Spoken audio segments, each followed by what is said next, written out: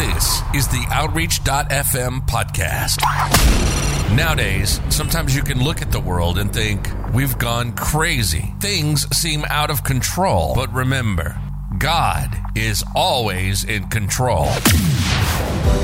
Are you looking for something fresh, new, and exciting? This is the Outreach.fm podcast, taking the positive message of Jesus Christ to the world, proclaiming He's the same yesterday, today, and forever. Broadcasting from the Upper Room Studios to the world. Are you ready? Let's get into it. This is Outreach.fm. And now, here's Pastor William Luffman. Father, thank you for the word we're about to receive. We receive it with gladness in Jesus' name. And all God's people shouted. 1 Corinthians chapter 2, verse 6. Howbeit, Paul speaking to the church at Corinth, we speak wisdom among them that are perfect or mature, yet not the wisdom of this world. So this tells us right out there's two types of wisdom. There's a wisdom of this world, but there's another kind of wisdom.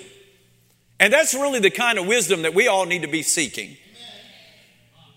He said, not the wisdom of this world, nor of the princes of this world that come to naught, or even the leaders. I said, even the most powerful leaders of this world have a certain kind of wisdom, but they only have it for a little while and then they're off the scene. Amen. It's only temporary. Even their power is temporary. Amen. We've had 46 presidents in this nation's history, and they don't get to stay. They're there for a little while and they're moved on down the line. And if you're like me, you've lived a few years, you've seen a lot of their funerals. So, but there's a different kind of power and there's a different kind of wisdom. Verse 7 says, but we speak the wisdom of God. Everyone say the wisdom of God. Oh, okay. In a mystery, even the hidden wisdom, which God ordained before the world unto our glory. So there's another kind of wisdom, but it's secret, and it's mysterious, and it's actually hidden. Now, I won't go into what we've been talking about on Sunday morning, but we all know about the kingdom and how the kingdom is hidden. And so this wisdom is in that kingdom. And the scripture says here, there was something that was set up for us, for our glory, that has been hidden ever since this world as we know it has begun. And a lot of kings and rulers have risen and they have fallen, and they didn't even know it was there. Even the smartest man, the richest man, the most powerful man, the most famous, a lot of them never even know that it exists because it's a different kind of wisdom. Verse 8, which none of the princes, or we would say rulers, of this world knew. How many of them? None. Because, for had they known it, they would not have crucified the Lord of glory. So, I used to read this verse always in the negative, and I would say, well, the devil, if he would have known what was going to happen, he wouldn't have crucified Jesus, but the devil didn't crucify Jesus. Rulers on this world crucified him. And even if it had been, now we know that Pilate and Herod had all kinds of other issues going on internally, but even if it had been a good ruler, even a good ruler probably would not have crucified Jesus because they would have said he's a good man. We don't need to crucify him. But what I want you to see is he was sent here for that reason. His ambition, his secret ambition his assignment was to walk out all those years that he was here on this planet in his ministry, 3.5 years, and to eventually be on that cross. That was his assignment. Amen. Now, the only reason I want to point this out to start out is if you don't walk close with God, you're going to miss a lot of stuff because a lot of stuff is hidden. It's not obvious. It's not discernible. No matter how much your IQ is, you'll miss it. You won't even know about it. Can you shout amen? So in the New Living Translation it says, but yet when I'm among mature believers, I do speak the words of wisdom, but not the kind of wisdom that belongs to this world or to the rulers of this world who are soon forgotten. I thought that was interesting because these rulers are soon forgotten. No, the wisdom we speak, verse 7, I'm in the New Living Translation, same verses, is of the mystery of God. I put the word secrets of God. His plan that was previously hidden, even though he made it for our ultimate glory before the world began. But the rulers of this world would not have understood it. If they had, they would not have crucified the Lord of glory. So Jesus knew what was going to take place. The moment he stepped into his ministry at 30 years old, he began to fully understand everything that his life would be about. Now, I want you to think about these last few days. We were here on Sunday for what we called Palm Sunday. We even talked about how even preachers have misinterpreted him coming in like he did. So we kind of looked at a lot of that. But in these last few days that he was here before he was crucified, he knew he would be betrayed. He knew he would be denied. He knew he would be beaten. He knew he would be forsaken. He knew he would be crucified. He knew all of this. Now, but I want you to think about what I just said. He knew it. He knew it before it happened. He knew it. Now, if you knew that in the next 5 days you were going to be beaten, smitten, crowns of thorns crushed on your head, denied, betrayed, spat upon, and even nailed to a cross, if you knew that in advance, if you're like me, you'd be trying to be somewhere else doing something else and not there. But I want you to get the gravity of this for a moment, because I think sometimes it escapes us that he knew all of this was going to take place, but his secret ambition was to walk through all of it. And although he knew what was going to happen, he continued on forward till it brought him to that cross. He kept on going. Can you shout amen? Paul talks about something powerful in the epistles.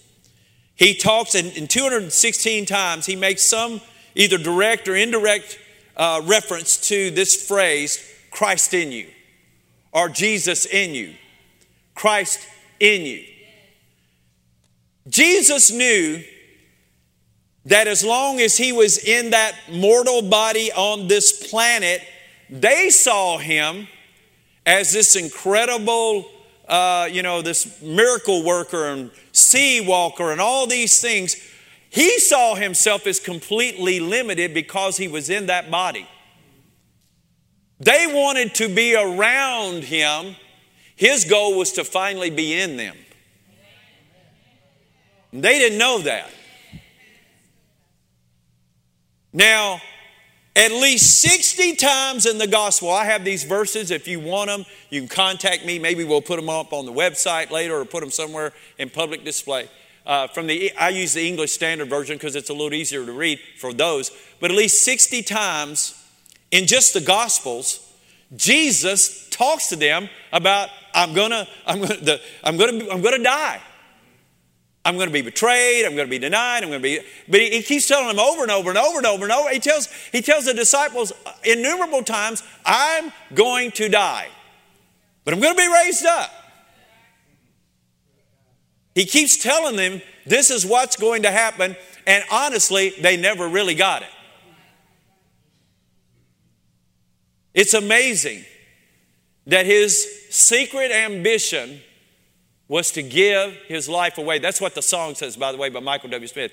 Nobody knew his secret ambition was to give his life away. Powerful. Just to me, sometimes, even when I say it, I get these little Holy Ghost tingles on me. Nobody knew that his secret ambition was to give his life away. Wow. Although he told them. I looked up the word ambition, just a general, generic definition. It says it this way: a strong desire to do something, typically requiring determination and hard work. Well, I would say that was quite an understatement. strong desire to do something, typically requiring determination and hard work. In other words, if you ambition alone will get you nothing. I've been around a lot of ambitious people in my life that were lazy. And boy, they're good talkers. Oh, I can do this and I can do that. And I can do this thing over here and I can do that over there too. And then you look at the summation of their life and they basically have achieved nothing.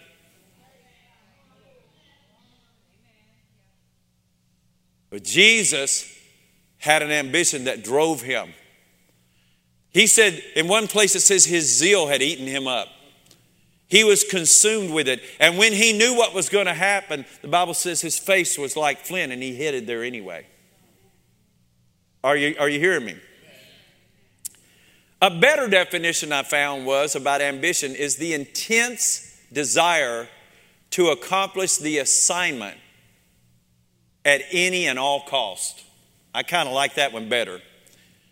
The intense desire to accomplish the assignment at any and all costs. So I really think that probably does sum up what Jesus' ambition, that he was that way. He had this intense desire. He had this assignment. And once he got his assignment, and although he went through a lot of different distresses, and he went through a lot of things in those 3.5 years, he never lost sight of his assignment. And even though others tried to steer him into other directions, even the devil in his early, 40 days into his ministry, tries to offer him this and offer him that and offer him the other thing. And he said, "Get thee behind me. I have an assignment. I have an ambition to fulfill my assignment, and that's what I'm going to do." And he tried to be talked, they tried to talk him out of it. Peter tried to talk him out of it. He said, "Get thee behind me, Satan," to Peter. Are you listening to me? Now, he mentions something really mysterious here. Go with me quickly to Revelation 13. Now, this is at a time when it's in a different frame of, the thing about the book of Revelation, and I want to help you if you ever study it. By the way, we did it in our Bible college here. I taught every verse of it from Revelations 1:1 to Revelations 22:21. We probably still have that somewhere on video. And I don't know how to get that available to you. Maybe we can figure that out. But and I studied under Dr. Hilton Sutton, who I think was the very best in eschatology, the study of end times. And if you read the book of Revelations and you don't understand that it's not all necessarily in chronological order, you'll get completely lost. Because some of it has historic parts in it that helps you kind of tie in the history to bring you into it. And if you don't know how to dissect one from the other, you'll just be sitting there going blah, blah, blah, blah, blah, blah, blah, blah, blah, and you will know what you know. But we're in a place now where he's going to throw in some history in the middle of some events that are happening in Revelation 13 and verse 8, because this is at a time when the beast has risen up and the unity's been made with the nations, with the 10 crowns and heads, and I'm not going to get into all that tonight. And the beast is, now in power during this part of the tribulation, which the church will not be here during that time. And he was given power to make war, it says in verse 7. We don't want to get into all that. But verse 8 says, "And all they that dwell upon the earth shall worship him." This is talking about the beast, not about God here. When he's at the height of his power. But I want you to notice this. "All shall worship him whose names are not written in the book of the life of the Lamb." So that tells you they're not going to be here. We're not going to be here. And notice this though, slain, talking about Jesus, slain from the foundations of the world. Meaning that before God ever put everything in motion here, he already had a fail-safe plan in place that Jesus would one day would appear in a flesh body, walk on this earth, be among human beings and actually be in a human body, and would go in that human body to the cross and be slain for mankind. Are you hearing me? The reason you just need to understand that God's plan reached that far back, reached all the way back here.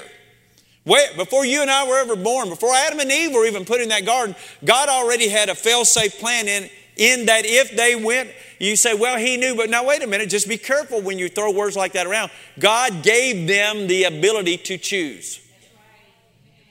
People that get into these doctrines of election, well, God already knows who's going to be saved and who's not, and it's just nothing you need to get away from that stuff.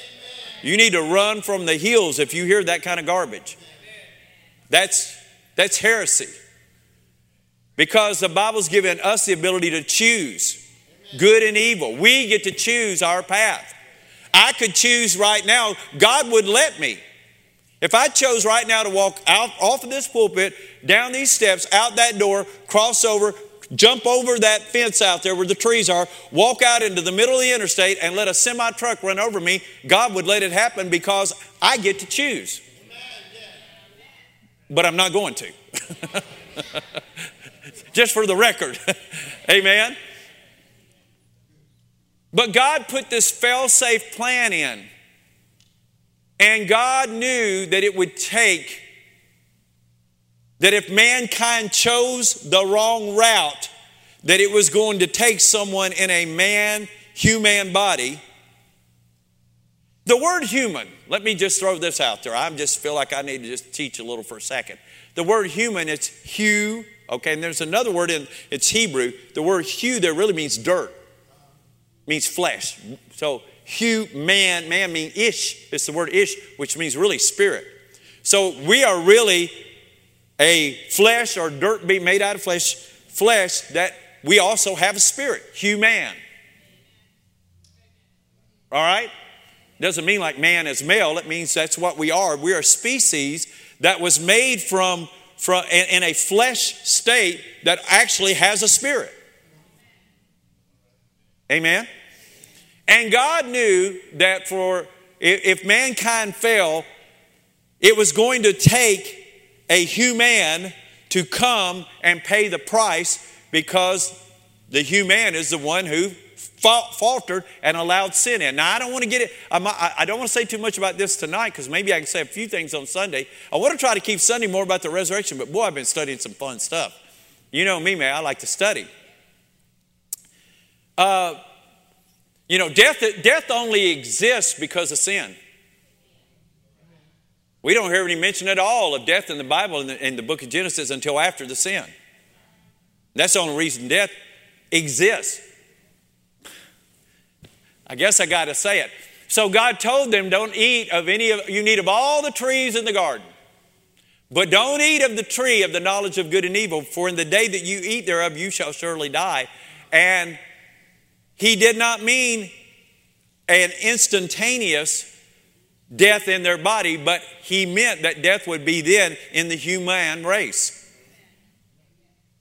Now, why did God not want them to eat of the knowledge of the tree of good and evil? Because, again, that was disobedience that put them into sin, and they would have lived in a human body forever in a sin state. Now, when you're in a sin state, you can feel pain, you can feel misery, you can feel everything that you can feel in your flesh when you are in a sin state. And even when you're in a human state, you can. But that's why in the future, God has a glorified body for us. Where we're not going to feel pain and sickness and disease and anguish and all of that misery that comes with it. So I'm throwing out some pretty meaty chunks, and I don't have time to really paint the picture complete, so I better not say too much more or I might lose a few of you, okay? So let's just park that right there for now. Let's let that just hang right there, as they say. Now, Matthew chapter 13, if you want to go over there, I'm going to give you a couple of examples. Matthew chapter 13. Everyone say, his secret ambition was to give his life away. Man, every time I say it, I just sense that in my heart. It's whew. Jesus is teaching them parables about the kingdom here, which we've been studying and which we will study again in the not too distant future.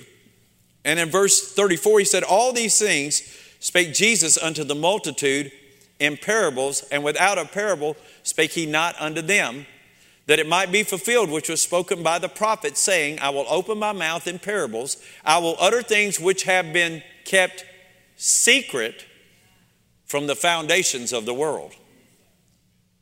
Now, I'm just telling you, when you walk with God, and you'll get, God's told me secrets about my life, secrets about stuff that I would have never figured out with just my brain.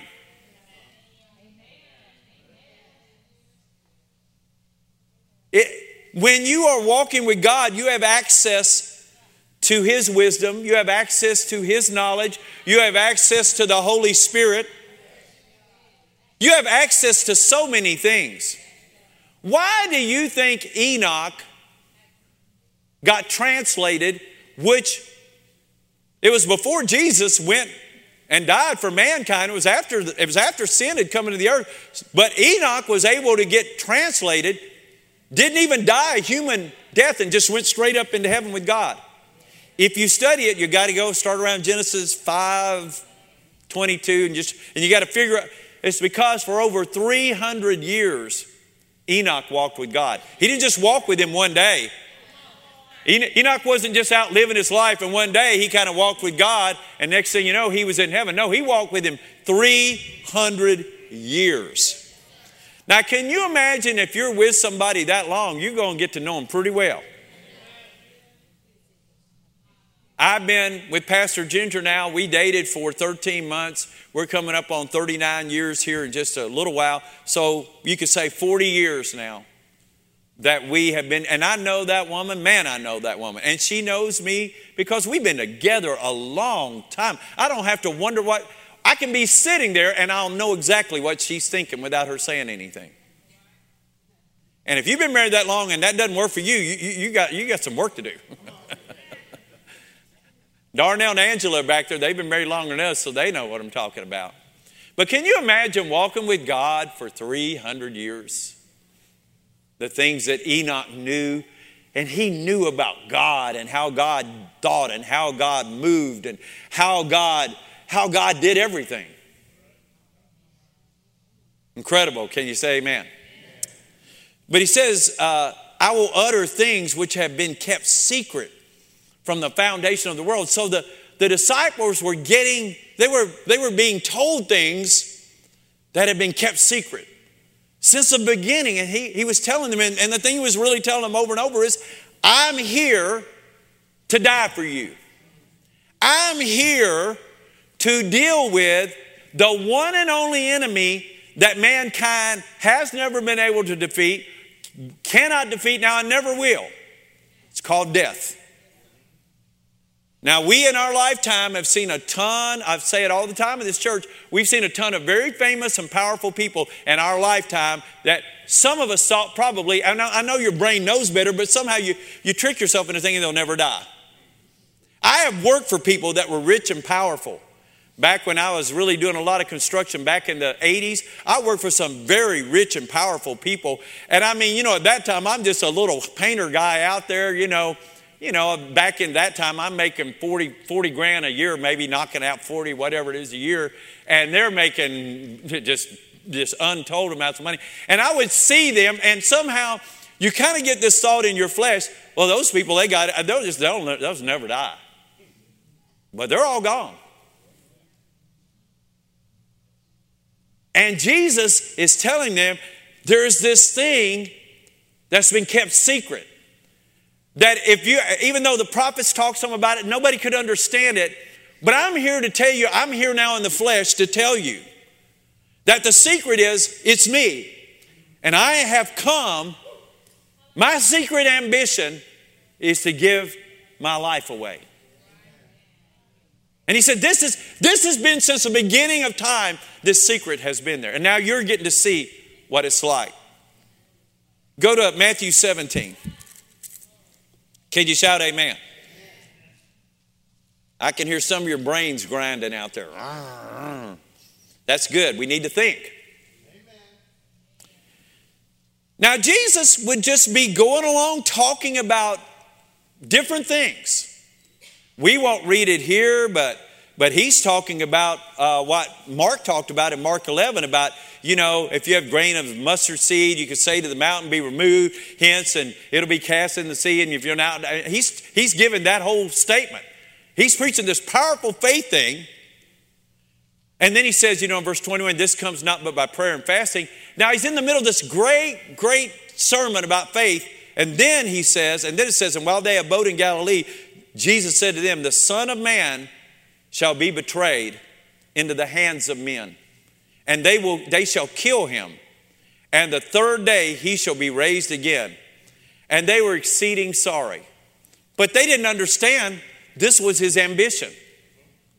They didn't understand, even when he would tell them what he was going to do, even if for a moment they got some visual clip of it in their mind, and they would be sad about it. But honestly, he was trying to say to them, this is why I'm here. This is why I came. This is my purpose for even being here, is that one day I'm going to be delivered into their hands and they're going to kill me. But he says here, the third day I will be raised again.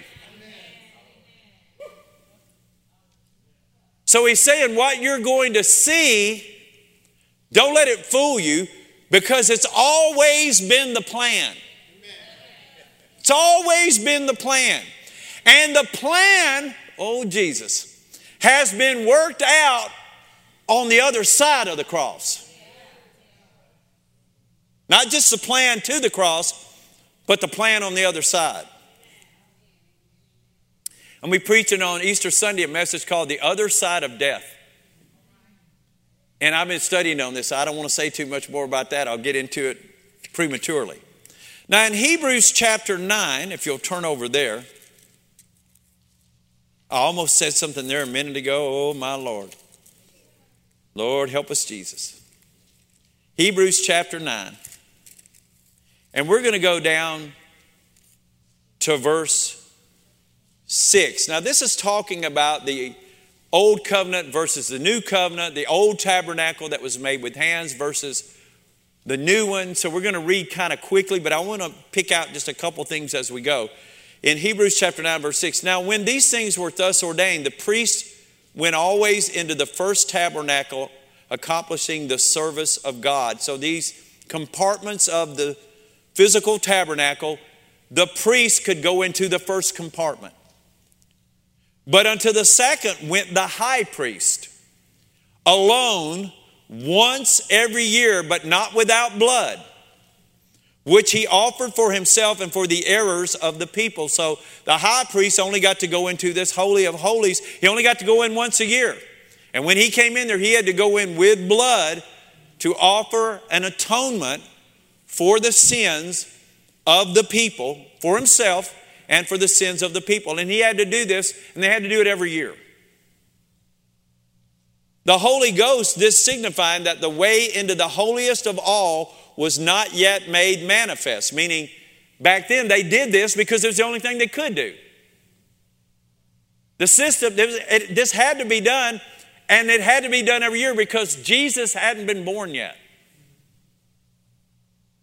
While as the first tabernacle was yet standing, which was a figure for the time then present, in which were offered both gifts and sacrifices that could not make him that did the service perfect as pertaining to the conscience. So it goes on to say, which stood only in meats and drinks and divers washings and carnal ordinances imposed on them until the time of Reformation. Everybody say the time of Reformation. So they had to keep doing the same thing over and over and over again. And it was this thing they did. And even then, it never even purified their conscience. It was just a mechanical thing that they did so that the people could be cleansed. Now the next verse, verse 11. But Christ, being come a high priest of good things to come, by a greater and more perfect tabernacle, not made with hands, that is to say, not of this building, neither by the blood of goats and calves, but by his own blood, he entered in once into the holy place, having obtained eternal redemption for us. For if the blood of bulls and of goats and the ashes of a heifer sprinkling the unclean sanctify to the purifying of the flesh, how much more shall the blood of Christ, who through the eternal Spirit offered himself without spot to God, purge your conscience from dead works to serve the living God. I mean, these are powerful verses here. And for this cause he is the mediator of the New Testament, that by means of death, for the redemption of the transgressions that were under the first testament, that which are called might receive the promise of eternal inheritance. For where a testament is, there must also of necessity be the death of the testator, which of course was Jesus. You never get to go to hear the reading of a will that can go into effect until the person who had the will is passed. I have a will that has some things about our children, and I always tell them, well, guess what, honey? As long as I'm alive, you don't get it. Amen. For a testament is of force after men are dead. You can enforce it. You can enforce a testament after the person dies. Say, I can enforce it. Otherwise, it is no strength at all while the testator liveth. Whereupon, neither the first testament was dedicated without blood, because they used blood. For when Moses had spoken every precept to all the people according to the law, he took the blood of calves and goats without water and scarlet wool and hyssop, sprinkled both the book and all the people, saying, this is the blood of the testament which God has ordained unto you. Moreover, he sprinkled with blood both the tabernacle and all the vessels of the ministry. And almost all things are by the law purged with blood, and without the shedding of blood is no remission. It was therefore necessary that the pattern of things in the heavens should be purified with these, but the heavenly things themselves with better sacrifices than these. Now, I only say that to mention to you that everything they did in the Old Testament was just to put a pattern on the earth. It was almost like a path that Jesus would walk in, but it would be higher and it would be much better than the one that had been set before. And I just said a whole lot that if you thought on it more, you would catch more in it, but I don't have time to get into it right now. For Christ has not entered into the holy places made with hands, which are the figures of the true, but unto heaven itself. So think about this. Jesus entered into heaven itself with his blood.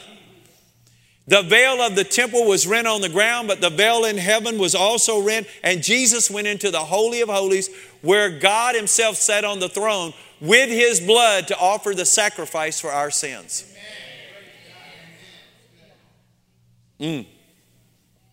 For then must he often have suffered since the foundation of the world. Verse 25, neither yet that he should offer himself often, meaning he didn't do it often, as the high priest entered into the holy place every year with the blood of others. He said, if it had been that way, then Jesus would have had to have done it all the time. And notice this, but then must he often have suffered since the foundation of the world. But now once in the end of the world. Now we got to understand, we have been in the end times ever since Jesus went to the cross. The end times started 2,000 years ago. They didn't start last week.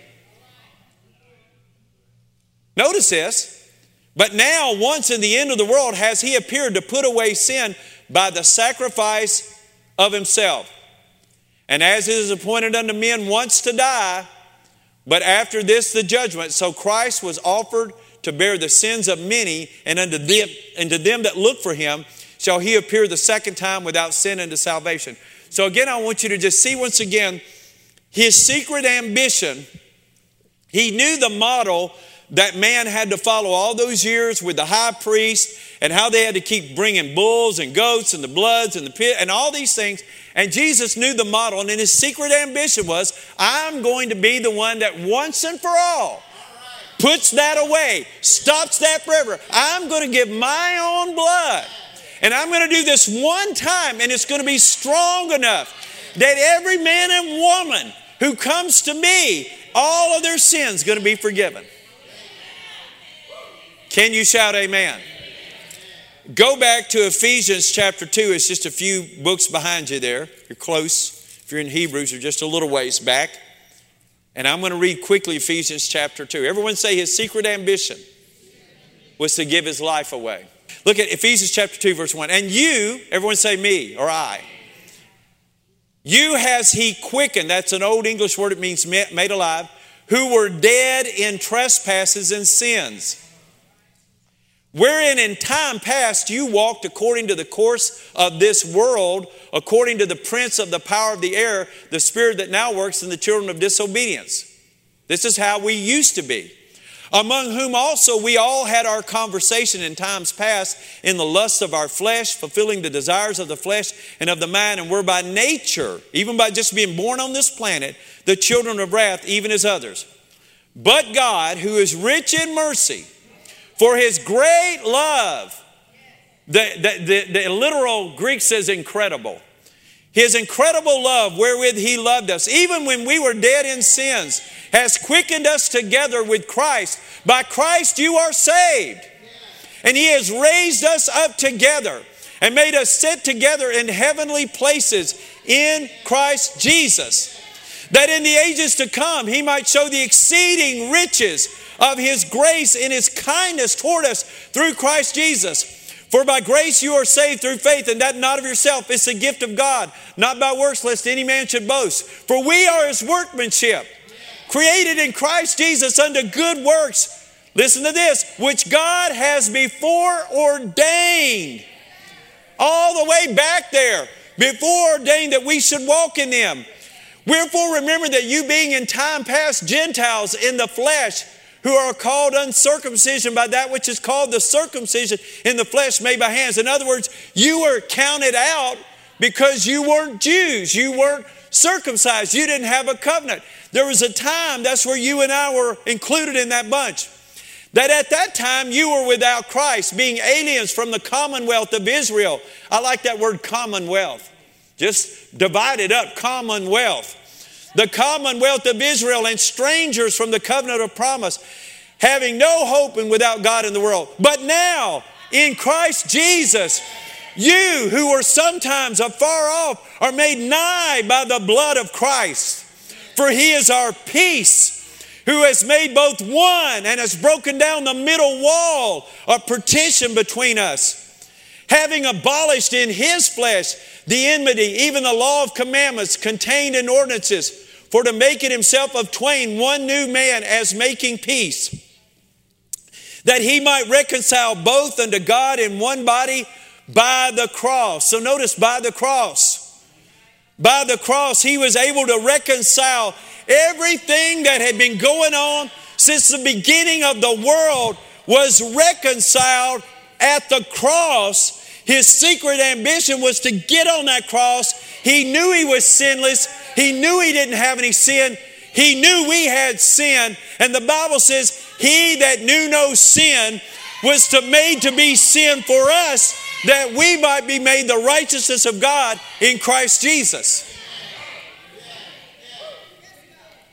And he came and preached peace to you, which were afar off, and to him that are nigh. For through him we both, that's the Jewish folks, and that's those of us that are born again, have access by one Spirit unto the Father. Now therefore you are no more strangers and foreigners, but fellow citizens with the saints and of the household of God, and are built upon the foundation of the apostles and prophets, and Jesus Christ himself being the chief cornerstone, in whom all the building fitly framed together grows unto a holy temple in the Lord, in whom you are builded together for an habitation of God through the Spirit. Can you shout amen? His secret ambition was to go through all that he went through, because if he could get to that cross, he could have called down angels. He could have stopped that at any moment. At any moment, he could have come off that cross. There was a reason he kept quiet, because he knew the power of words. He was very, very, very selective about what little words he did say, because he knew that he had to be, his ambition was not to get on that cross, but was to die on that cross.